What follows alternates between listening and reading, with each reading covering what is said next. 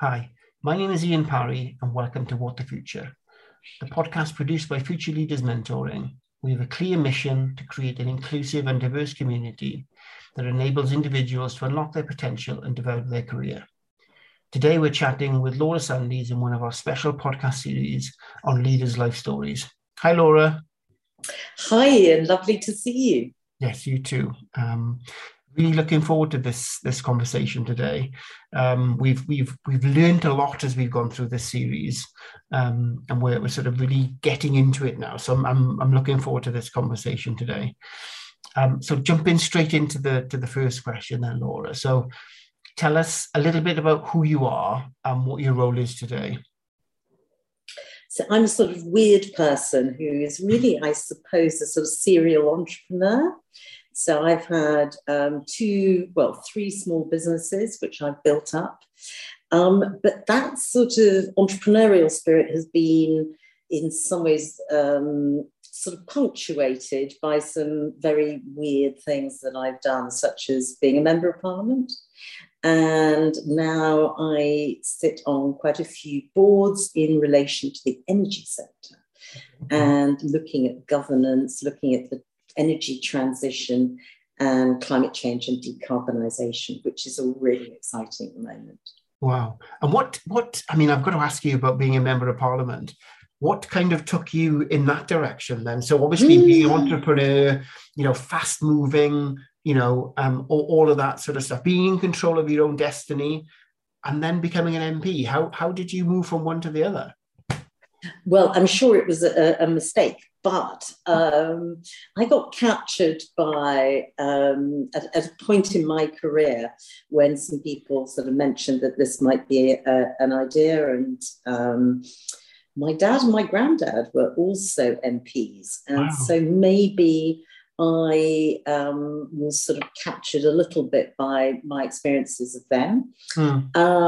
And I had an extraordinary time in Parliament, but I have to say, I'm very pleased to no longer be there. It was great while it lasted, but it was very good. After 5 years, I decided not to stand again. And I hopefully re-entered the human race again. That's very well put. Very well put. So thinking then, you mentioned then your father and your grandfather, just going right back to sort of the beginnings of your life, and so we can start to understand you a little bit more. What's the sort of first memory you've got growing up? What is that for you? Well, I think it was meeting the American ambassador. Great. And I was about 5, and I went up to him and I looked terribly disappointed because he didn't have a Stetson and a gun, because those were the only Americans I'd ever met in my life. And now, surprisingly enough, I'm married to an American who has never owned a Stetson and would be appalled at even handling a gun. So, sort of life comes around in circles. It does. What an amazing first memory to have. I mean, does that sort of speak to the sort of the upbringing you had and the sort of circles that you were involved in as a child, or? Well, I suppose a little bit, yes. But my life went through quite a lot of, I think one of the things that I would say about life is you need to be very resilient. So my life was very privileged when I was little. And then my father had a massive stroke, and all our lives were turned upside down. Wow. And I left school at 17 and went to work as a dispatch rider. So, Ian, if you ever want to know the back streets of London, I can tell you how quickly to get from A to B. Crikey. Blimey. And was that sort of on a moped, on a sort of... On a moped, yes. On a moped. Wow. And I rode a bike around London for about 16, 17 years. Not as a dispatch rider, I might say, yes, because I left that after 2 or 3 years. But I've always liked bikes. Wow, that's amazing. And I guess we're learning a bit more now about you. Is there anything else you'd kind of add to, your journey to this kind of point? So obviously, as you mentioned, a privileged upbringing, then sort of with some family challenges, and being an MP. Anything else in this wonderful life of yours that you want to share with us? Well, so my life is full of lots of accidents. Okay. Not bad accidents, but accidents in terms of career. I've been on 3 hit lists. So one was a Peruvian terrorist group. The second was Saddam Hussein. And the third, I don't know whether I'm still on it, but I was on a watch list for the FSB, which is the new KGB, when I was working in Georgia, not the American Georgia. No. The Georgia in the Caucasus. And so I've sort of, been what's called out there a bit. Wow. Maybe not always making myself the most popular, but certainly never. One of my fears in life is being bored. Well, yes, absolutely. And how do you deal with those sorts of pressures on a day-to-day basis then? So there's pressures in work, that sort of thing. Do you just kind of get on with things, or is it in the back of your mind often? How do you feel about it? No, not too much. I don't think about it a lot. I know that there are certain countries that I can't go to. I know that there are certain things that would be stupid to do. I'm not planning any trips to Moscow, but nor is anybody else at this moment. But I haven't for probably about 15 years. So you just take, if one's trying to make a bit of a difference in certain areas, then, you sort of take risks to what's called upsetting people. You clearly, in this sort of 10-15 minutes we're chatting, you obviously revel in doing good things, even if it does upset people. Is that a fair assumption to make? Yeah, I personally think so, but lots of people might have a different view of what is good. I'm very proud of something that we set up straight after me leaving Parliament, which was something called the Food Foundation. And that's a charity that I established, which is looking at free school meals, food insecurity, obesity with children. And we work very closely with Marcus Rashford on his campaign. Yeah. And so that might not have endeared me to certain powers that be, because we've been looking for real change in the food system to help particularly low-income families. Yes. So that's one dimension where, if you think you're doing good, you might be ruffling a few feathers, but that's what making a difference, or hopefully making a difference, matters. Yeah, definitely. And is there anything in your life so far that's kind of stuck with you as a life lesson that you share with others in any of your conversations? So I would say that certainly having our life bit turned upside down due to my father's stroke and everything going topsy-turvy, I would say resilience. I think you've got to be resilient. You've got to know that life isn't just a sort of rose arch of things, and be able to pick yourself up and plow on. But that's, some people have resilience and some people don't. And I'm not against society being there for people who haven't got that resilience. But if I'm talking about a career, it's about exciting yourself, always knowing when you've had enough of a job, and never being particularly frightened of the future.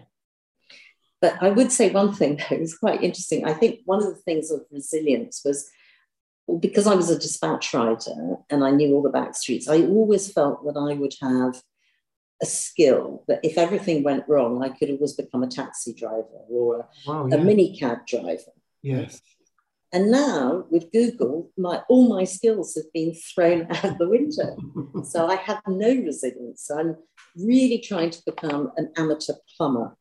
Okay. So I mend our boiler and things like that, and all those sorts of things. Just because it makes me feel more secure to know that if there was something dreadful that happened, Yes. I could just about scrape through a living. Wow. And there's the both of those things there seem very practical skills to have, Mm-hmm. really kind Yes. of hands-on skills. Is there kind of anything why do you think you're drawn to those things as well then? Because I think practicality is really, really important. I actually think it really, having a mind that is practical also is really helpful in much more what I would call sort of strategic and large business issues. Hmm. If you know how to mend the photocopier, if you know how to um, get around, make things happen on a practical level. I think you can bring that into the boardroom. I think you can bring that, I mean, not being a plumber, but actually having that adeptness of Yeah. or understanding delivery matters. I Yeah. think there's a lot of theorizing in life, and actually doing and delivering is quite important. Yeah, no, I think there's definitely a link there, isn't there, between, you know, people wanting leaders to know what it's like to do the Yeah, job or to yeah, be on the front line or to experience what the customer experience is more often. totally. And I think it's a really important part of people strategy. And it's also really important that you, I mean, people say that you can't be a leader unless you do understand everyone's role. You don't have to have done it, No. but you really do have to understand how important those people that might be the least valued in your company actually enable everyone else to do their job. Mm. And I think in leadership, valuing people is something people are very much into rewarding people, which is very important, Yeah. you know, appropriate salary. But valuing is something on top of reward. It's about respect. It's about nurturing. It's about understanding their contribution to the wider organization. So rewarding and valuing is important to me. Yeah, absolutely. And I think there's something in there as well, isn't there, about caring for the people in our organizations these days. And that's that's something certainly I've noticed in the last sort of 5, 10 years where you're working in organizations, the conversations about looking after people and caring for people just seem to be a bit more natural now, whereas previously it was about a quarterly review, and you Yeah. might ask how your family were doing or things like that. Whereas now it's very much caring. I think is quite Yeah. important. But I think that there was also everything used to be, and in some companies still is how strong are you? How long do you work? How many hours did you put in? How much face time in the office? All of these metrics of value were not really of value to the company, and they certainly weren't necessarily valuing the human being. And so there's a whole different set of metrics by which you get the most out of people, and you get the longest loyalty. And to be frank, today, where really, you know, an employee is in a is in much more greater control because of higher employment, etc. Those valuing your team is a very, very important part of retention, Yes. of culture, that needs to become much, much more central. Yeah, absolutely. And I totally agree with you as well about the metrics. And there has to be a massive shift as leaders to look at very different metrics now, and as you say, move away from the, you know, if you're in a sales organization, how many times have you been at a client's site? How many times are you meeting with clients? Is that the metric, or is it something else? And I think there needs to be a massive shift. And although people get more choice now as to what they do, leaders are in exactly the same situation. They're having to adapt, but they also have to think about themselves. Well, is this the right cultural fit for me? And having a bit more control over that. Yeah. No, I think actually team building and employing people is a much more complex business than it used to be, but for the better because it's a much more human business. Yes. So yeah, we all have to learn new skills if we haven't already. We do, definitely. And you know, the one thing I've really enjoyed seeing a shift in is the interview experience itself, and moving away from these competency-based questions and more to just a conversation between two people. And do you like me? Do I like you? Do I like what you're doing here? Will I like working with you?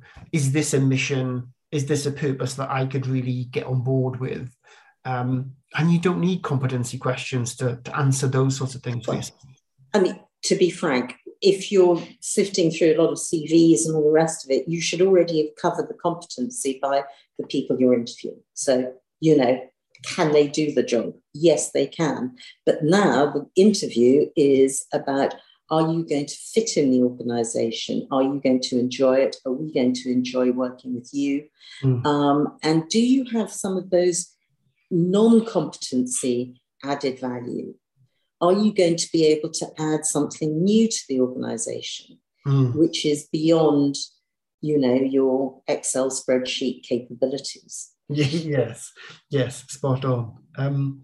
So thinking a bit more day to day, then, Laura, have you got to a point now where you have a daily routine that you stick to, or are you just wake up in the morning and I'll just see what the day looks like? Well, I'm very lucky.